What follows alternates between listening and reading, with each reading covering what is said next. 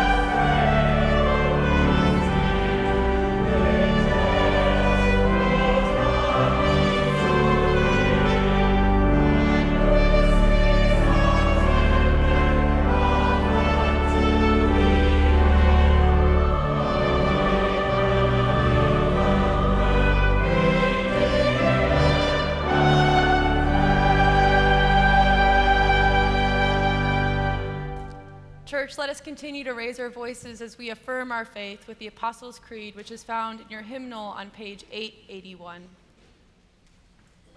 I believe in God the Father Almighty, maker of heaven and earth, and in Jesus Christ, his only Son, our Lord, who was conceived by the Holy Spirit, born of the Virgin Mary, suffered under Pontius Pilate, was crucified, dead, and buried. The third day he rose from the dead. He ascended into heaven, and sitteth at the right hand of God the Father Almighty. From thence he shall come to judge the quick and the dead. I believe in the Holy Spirit, the holy Catholic Church, the communion of saints, the forgiveness of sins, the resurrection of the body, and the life everlasting. Amen.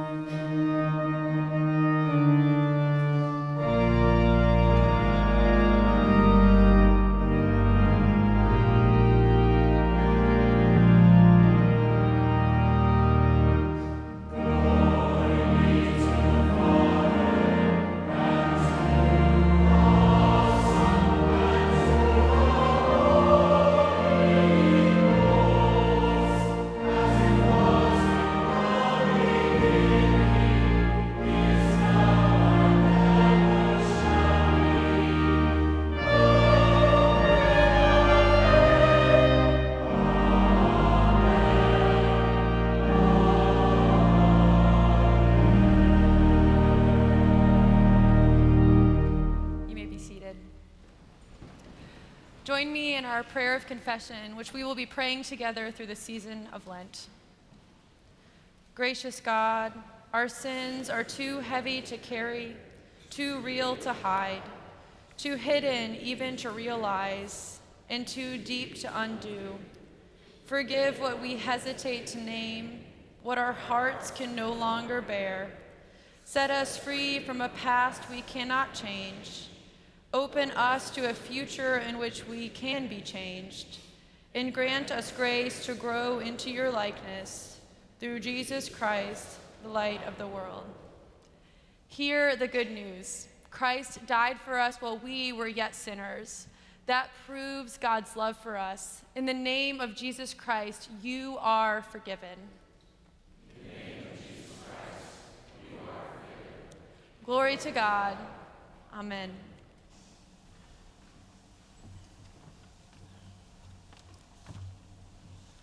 The Old Testament reading is Genesis chapter 2, beginning with the 15th verse.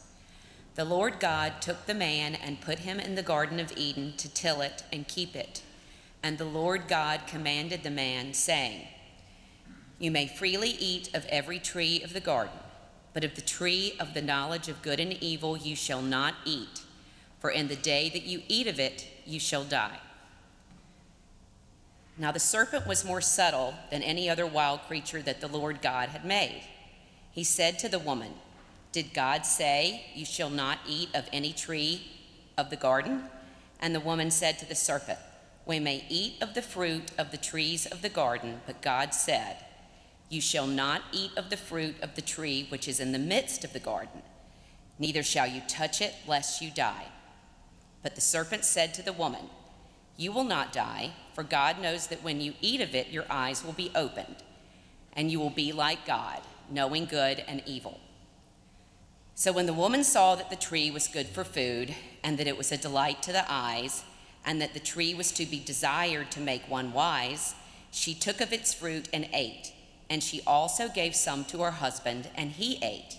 Then the eyes of both were opened, and they knew that they were naked, and they sewed fig leaves together and made themselves aprons.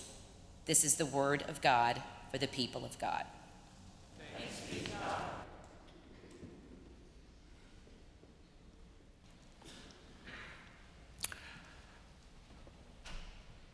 Adam and Eve, God's first sorrow, God's first sending. It's Lent. All this week I've been pondering what troubles us. What are the troubles that are in our souls? A friend came by the other day, just very distraught. And she sat down, and her first words to me were, I'm in trouble. I'm in trouble. My gut reaction was to ask her, "What did you do?" Fortunately, I just hushed and I listened, and it turns out she had not actually done anything. The trouble that she is in is stuff that has happened to her, that has happened around her. And as we talked, I would actually chalk up all of the trouble that has happened to her, not to anybody's individual sin or trouble, but to the trouble that is the culture in which we find ourselves. It had happened to her. I love to say, be part of something bigger. That's part of the church. Be part of something bigger. You already are part of something bigger, whether you like it or not. If you are anxious, those are probably the people at 8:30 or the ones coming at 11 who feel some anxiety. If you are, we have some anxious choir members, I can tell.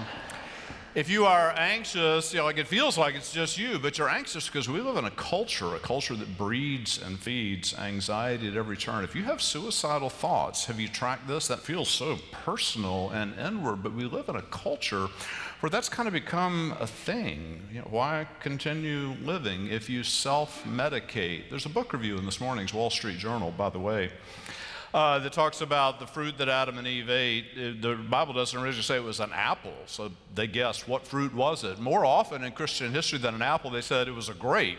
It's a pretty good guess, right? Because what human beings have done with grapes, it's a wonderful thing and it's a terrible thing that causes so much trouble, right? If you self-medicate, or if someone you love self-medicates to excess, it's because we live in a world that has championed that as the way to cope, as the way to have fun, as the way to cement relationships.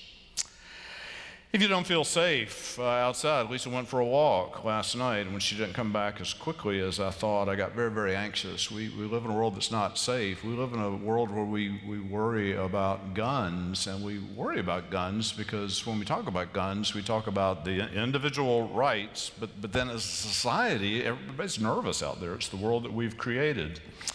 If race is a problem, if police incidents are a problem, if gridlock in Washington is a problem, we tend that, what is that? We are corporately responsible for all of those things that happen, the culture.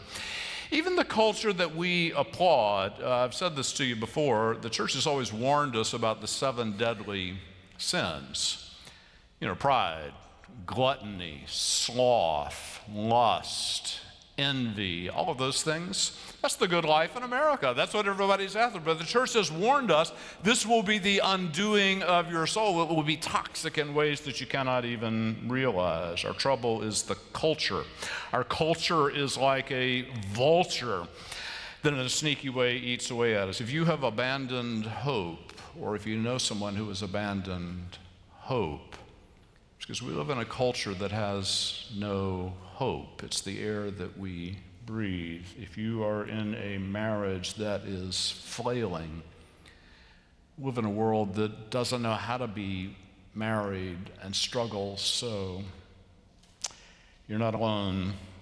If you have a grown child that does not go to church, people come to me all the time, they say, my grown child does not go to church. What did I do wrong? What you did wrong is you lived in a culture where church increasingly was optional, church increasingly was a matter of entertainment. And a lot of young people, we're so fortunate. We have so many young adults who do come here. But as a society, it's just a thing that they get swept up in. My child uses drugs. It's a thing in the society. You just get caught in the undertow and pulled out. Adam and Eve, what would Neil deGrasse Tyson or Bill Nye the Science Guy say about Adam and Eve? I think we could concur with them that these aren't really real people, that what they represent is when humanity is coming, the first hominids stood upright. Like that hadn't happened before. They began to stand upright, and they began to use tools, and they began to develop language. That's like the beginning of their being people. From the beginning of their being people, they looked up.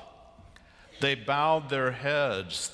We know this from archaeology and anthropology. From the very beginning, they had a spirituality about them, and at the same time, they had that ability to harm one another. They had that ability to get turned inward and not not be holy, not be good.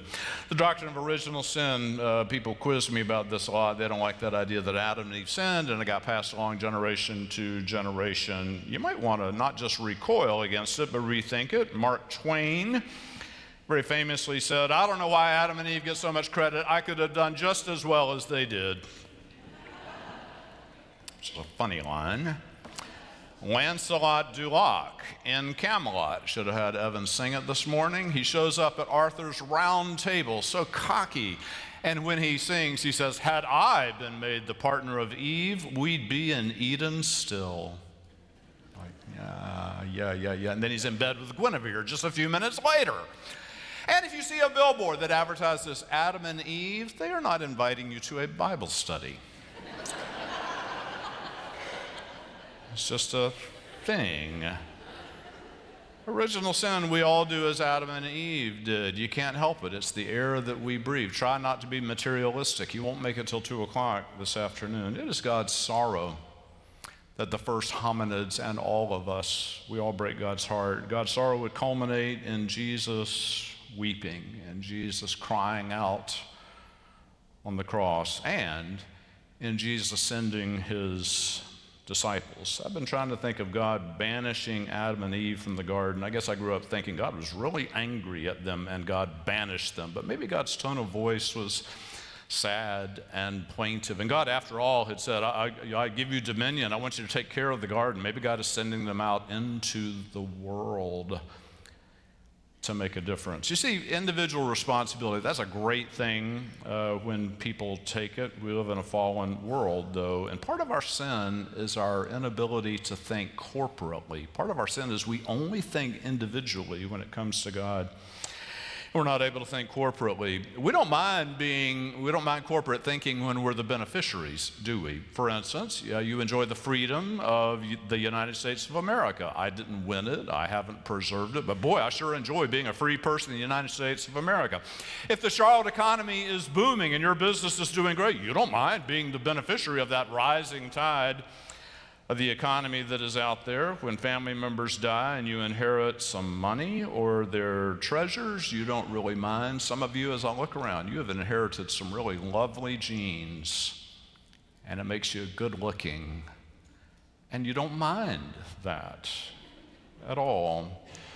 Rabbi Jonathan Sacks said Adam and Eve's sin is that they failed to take responsibility. The fruit, God says, what did you do? And Eve said, Adam says, well, Eve gave me. And Eve says, well, it was the serpent. They don't take corporate responsibility. They don't take corporate responsibility. We live in a world that is broken and that is toxic for all of us. We live in a world that all of the trouble that we hear about in the news and that we see in our lives, can you hear that as the world crying out, just give me Jesus? Maybe that's what the world is really crying out for in all the bad news and all of the horrors. Now, earlier I touched on some things that we would think of as political issues. I spoke about guns. I talked about the police. I talked about public safety. And sometimes, I'm reading a great book by Peter Story. Peter Story was a white pastor. He still is. He hasn't died, in South Africa. He led a big chunk of the fight against apartheid. And when he was working against apartheid, he got a lot of criticism for, you're being political in church. You shouldn't be political in church. He was trying to dismantle apartheid. I'm sorry. It was clearly like God's agenda. One of the things that he wrote is in response to people saying, you're too political, you're not spiritual enough. He wrote this: being spiritual is to illuminate everyday reality with the mind of Christ, to allow our humanness to be touched by Christ's divinity. Let me read that again. To be spiritual is to illuminate everyday reality with the mind of Christ, and to allow our humanness to be touched by Christ's divinity. Friends, this is the season of Lent. It's the time for us to pray, and it is time for us to engage and to be sent. Two stories From the life of Mother Teresa, the first one seems impossible, but they have documentary evidence. This actually happened in 1983. There was a terrible war going on in Lebanon. Mother Teresa took some of her sisters to Beirut. At the entrance to the city, she was told, "You can't come in." She said, "Why?" They said, "The fighting is too intense." She said, "When can we come in? We don't mind the risk." And the guard said, "You can only come in after there's a ceasefire." Mother Teresa said, "My sisters and I will pray all night for a ceasefire." The guard laughed, and the next morning, to everyone's surprise, there was a ceasefire. And Mother Teresa and her sisters went in and began to heal up wounds. The other story is Mother Teresa was invited to be on a panel, part of a discussion on world hunger in Bombay. She typically arrived late. The doors were closed. The conference had already begun. She was supposed to go in and take her place at the podium, but as she was climbing the steps of the building there in Bombay, she noticed to the side that there was somebody splayed out on the steps. She went over and discovered that this person was hungry, so she actually never went into the conference to speak. She stopped and tended to this man and saw that he got care and food. Some criticized her for that. "We're talking about world hunger," she said. "I know it's just a drop in the ocean, but what is the ocean but one drop and another drop and another drop?" Friends, we're called to pray. We're called to engage. We don't want Charlotte to be the next Memphis, the next Minneapolis. You ever notice that on the news, by the way? When something like this happens, people are always saying, "I never thought this would happen here." And I just laugh out loud. Why did you think this would not happen here? Why do you think your world is so sheltered that it could not happen in our lovely community? It can happen anywhere because this is the world in which we live.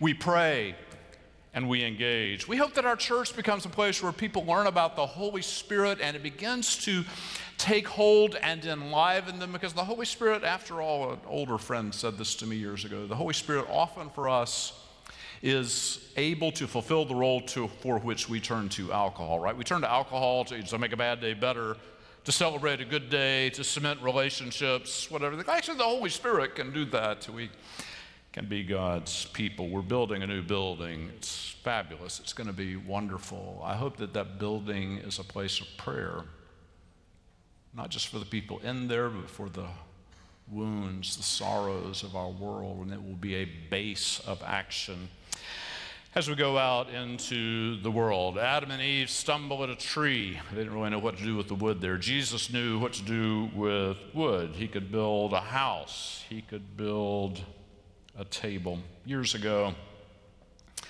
when I was pastor up in Davidson, I had an associate there at the time named Andy, and Andy said, "I've proclaimed a meeting. I'm inviting all the community leaders of the town of Davidson to come together. I hope you'll come." I said, "What is the topic?" He said, "I'm not telling till you come." This made me exceedingly nervous.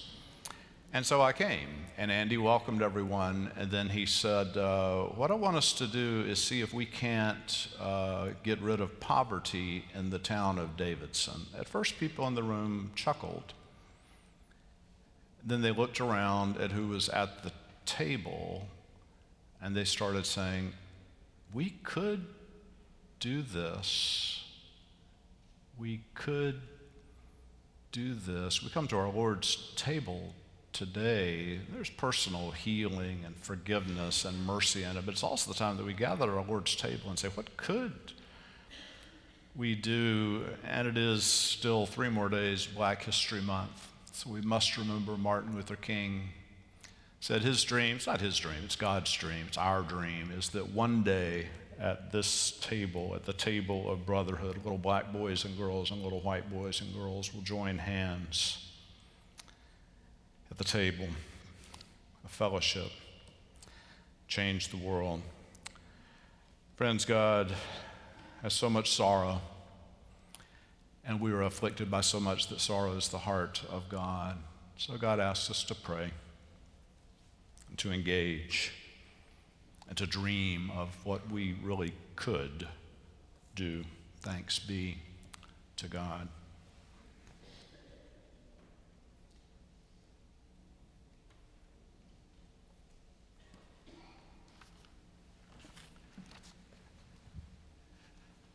Let us prepare our hearts for prayer.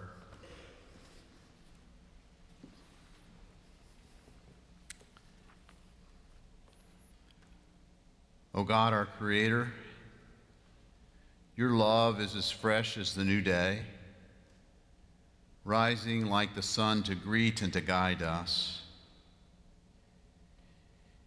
In Jesus Christ, you walk with us to challenge and encourage us, revealing our weaknesses, yet offering us grace, hope, and forgiveness.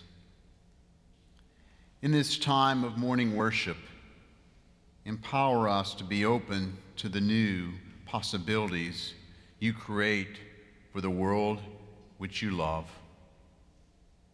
Lord, in your mercy,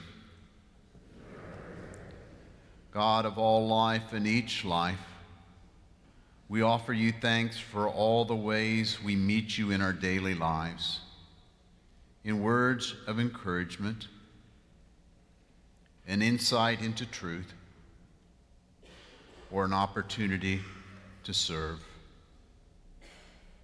We thank you for a breath of calm in the midst of stress when we need it. We thank you for a sense of accomplishment that our work matters. We thank you for your love that renews us. Lord, in your mercy, O God of gratitude, your love reminds us of the needs in this world. And so in times of silence, we pray for people and places of suffering in the news this week.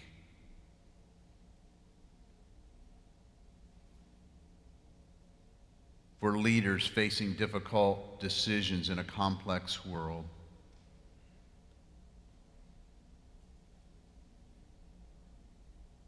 For your church and congregations facing new challenges and opportunities for mission.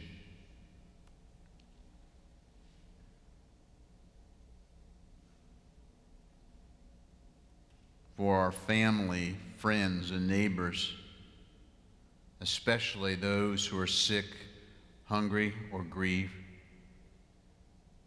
We especially remember the family of Carl Walker in their time of grief and loss. Lord, in your mercy, thank you for your grace that embraces all for whom we pray, O God.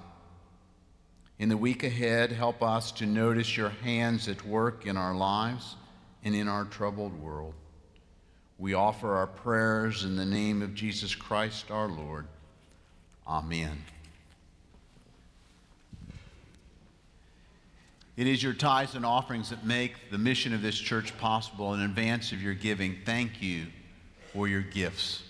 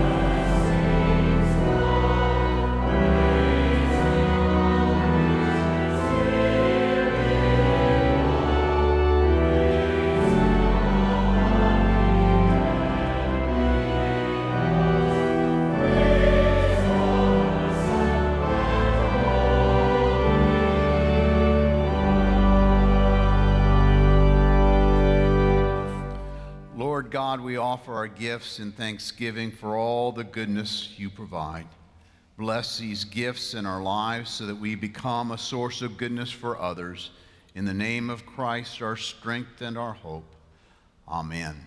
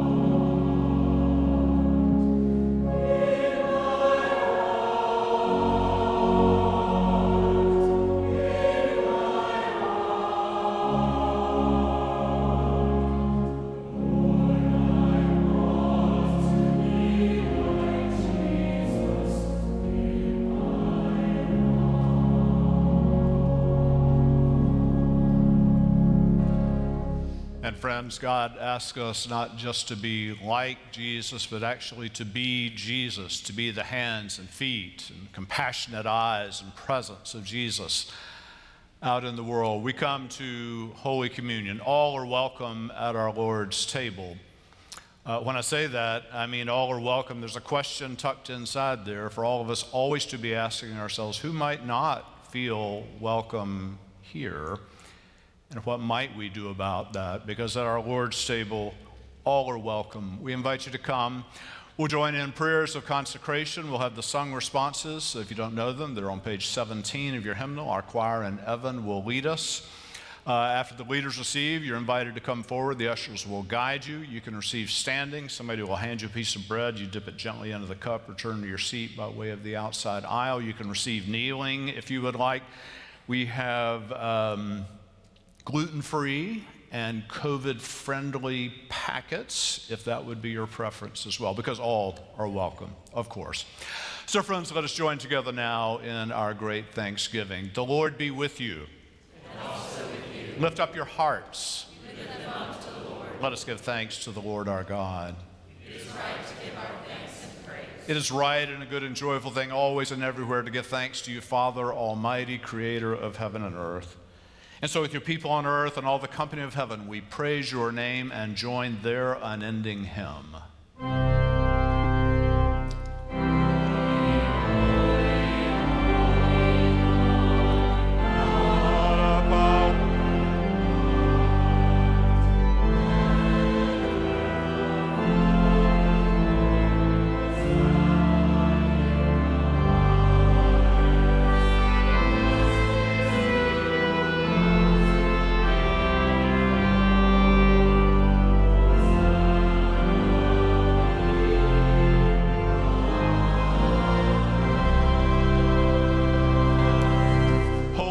And blessed is your Son, Jesus Christ. On the night in which he gave himself up for us, the Lord Jesus took bread.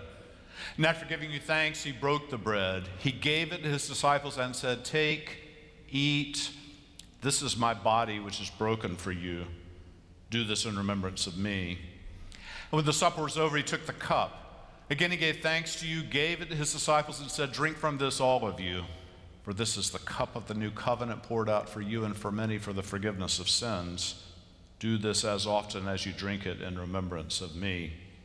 And so in remembrance of these, your mighty acts in Jesus Christ, we offer ourselves in praise and thanksgiving as a holy and living sacrifice in union with Christ, offering for us as we proclaim the mystery of faith.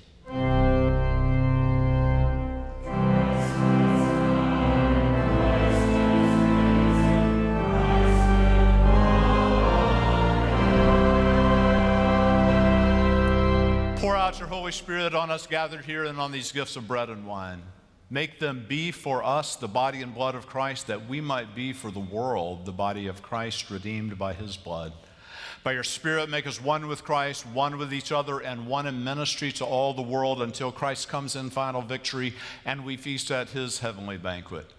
through your Son, Jesus Christ, with the Holy Spirit in your holy church, all honor and glory are yours, Almighty Father, now and forever.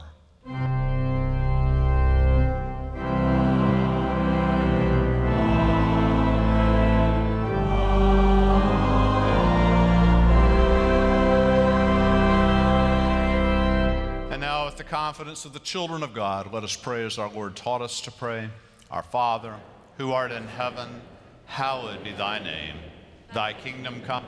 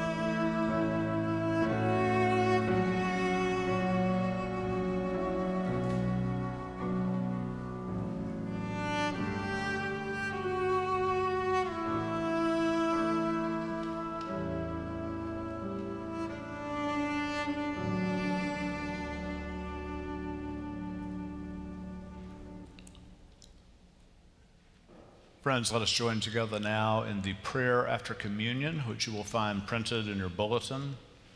Let us pray. Eternal God, we give you thanks for this holy mystery in which you have given yourself to us. Grant that we may go into the world in the strength of your Spirit to give ourselves for others. In the name of Jesus Christ our Lord, amen.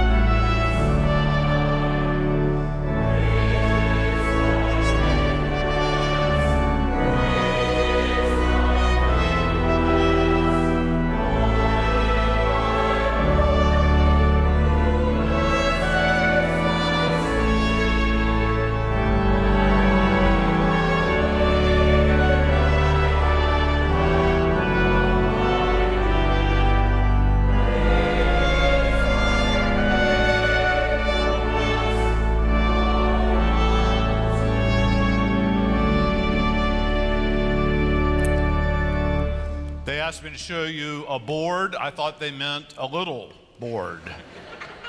But it's a board. This is a board that will go into one of our Habitat houses. If you've not tracked this, we are building a neighborhood of 39 homes out near the airport. That's not a drop in the ocean, that's a big splash. We have sign-ups in the gathering space of our Parish Life building. You can sign up to work. You can donate to our Hope is Here campaign. A lot of that money is going to build affordable housing for people that really need it. This will change the face of the city of Charlotte. We're praying over these boards. You can write something on these boards. You can write your name, a Bible verse, a prayer. You cannot write, "Go Carolina." But other sentiments are welcome. Friends, it's been good to be together in the house of God this day. And now may the grace of our risen Lord and Savior Jesus Christ, the love of God the Father, and the fellowship of the Holy Spirit be with each one of us, both now and forevermore.